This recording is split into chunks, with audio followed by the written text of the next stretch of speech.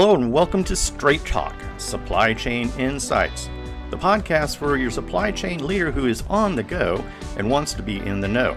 And now, your host, Lora Cecere.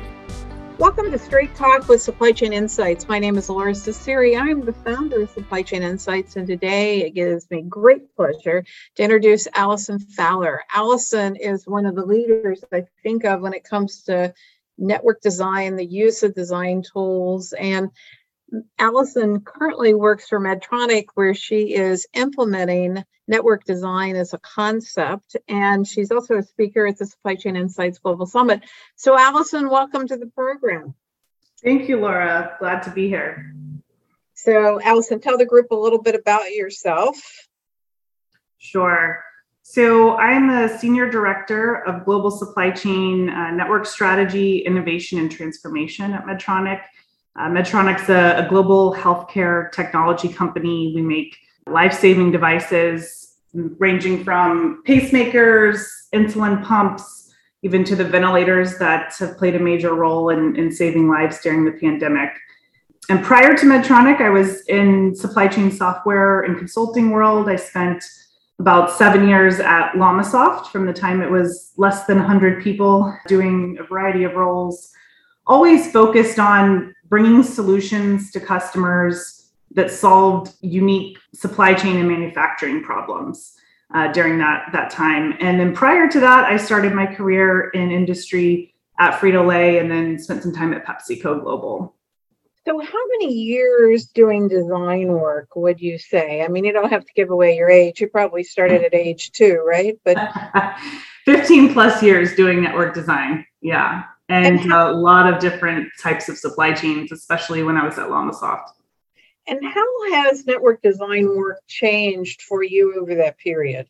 It has become much more automated in terms of data, the tactical data work, right? Preparing the data, cleansing the data, that still exists, but that piece is more automated, as well as just faster. The processing power, obviously, of computers in the last 15 years has become much faster. So, ability to run more scenarios, evaluate various scenarios has become much easier.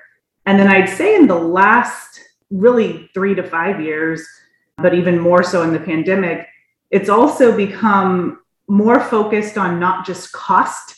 The first 10 to 12 years was highly cost focused. And I'd say the last 3 years have been more risk and resiliency, more business continuity, as well as sustainability and looking at emissions. So, Allison, you're going to be speaking at the Supply Chain Insights Global Summit about the work you've been doing at Medtronic. Can you kind of wrap that up in like a short story for the audience? Sure. Yeah. So we use network design to do what we call flow, mode, and node optimization. And usually when people think of network design, they definitely think of the node, right? Designing the physical locations of manufacturers, distribution centers, forward stocking locations, whatever that piece of the supply chain you're designing. But we think about it much more the node, and we also think about it as something that needs to be ongoing. So the flow and the mode part is looking at different flow paths that you can use to get to the customer, eliminating long lead times, eliminating higher costs and inventory and working capital associated with multiple stops along the supply chain. So that's what we call the flow part. And then mode is, evaluating different modes that have various emission, moving to ocean, reducing emissions, reducing costs in that area too. And really what we found is if you're waiting, the 2 to 3 years, sometimes 5 years that people are doing that traditional network design, you're waiting too late and you're leaving a lot on the table, especially when it comes to the flow and the mode. And really, looking at, like I mentioned, cost, sustainability, risk, business continuity, and service as those key criteria to make the decision. So Allison, you've been a student, you've been an implementer, then you went to work for a technologist, and now you're back as an internal consultant implementer of sorts. What have you learned in that transition? Why is network design not more widely used because I think it's just such an important kind of tool in our arsenal. Only 9% of companies actually design the flows of their supply chain. Tell me why you think that is. Why is it so hard? Yeah, I think the two pieces to that. There's a lot of change management that goes around changing these types of things. Node, especially node, right? Different buildings or moving locations. It's a lot of change management. Flow changes, especially in a regulated field like where I am, can take a lot of governance and change management that's required.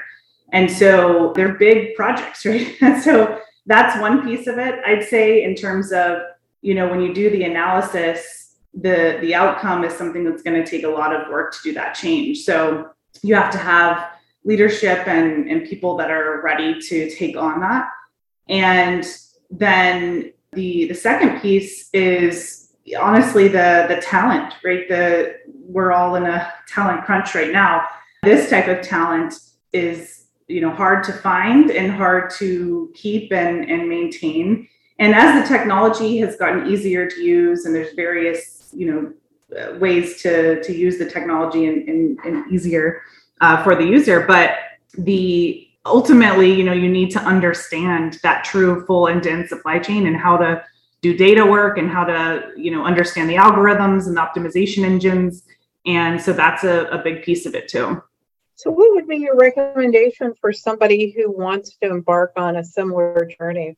Somebody who wants to be Allison Fowler? I would say, I'd say a couple, I think three pieces. So when you're approaching, when I used to do this in the consulting world and then now even in industry, setting those, clear mutual goals up front, right? So if your goal is to reduce cost, if your goal is to improve service, if your goal is to improve sustainability, risk, all those things, finding a leader who, can get on board with that and isn't afraid of the change is a key. And then I'd say starting your data, right? I feel like data is always a block for almost any supply chain project that you're trying to do, but start now, even if your data isn't perfect, right? Data exploration, cleansing, making assumptions are all an important part of the journey. So don't let that be a deterrent to moving forward in that journey. And then getting the right team. A lot of times I mentioned the talent piece earlier.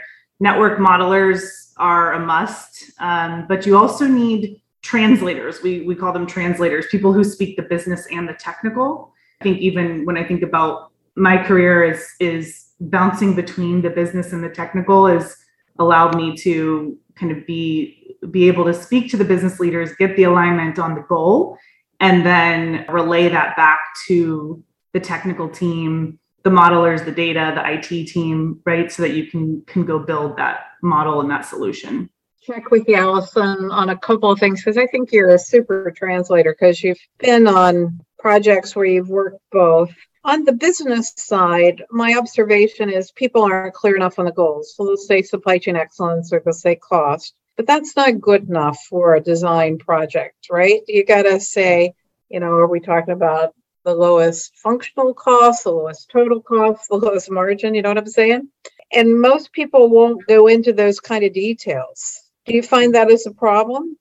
Yes, definitely. Aligning specifically what cost are we talking about? And also the trade-offs, right? When we're in a global company that has all kinds of P&L ownership in various places, there's lots of different goals, right, on reducing costs. And so being specific about, hey, we're going to make the best decision end to end.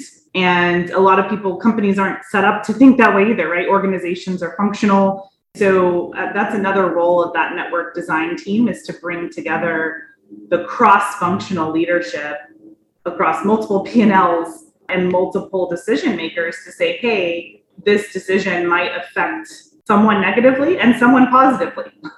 and we all need to get on the same page that ultimately the best decision for the company is that end-to-end, total landed cost. And so that's a big part of the upfront brainstorming and goal setting for each of these projects.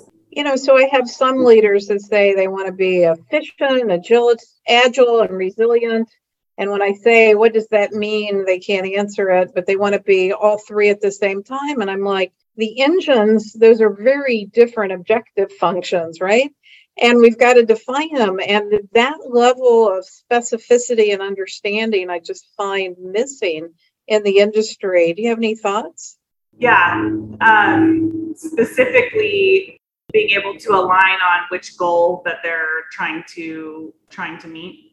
Thank you for being the speaker, and I look forward to seeing you at the conference, and it's great wisdom that you have for folks. Thank you. Thanks, Laura.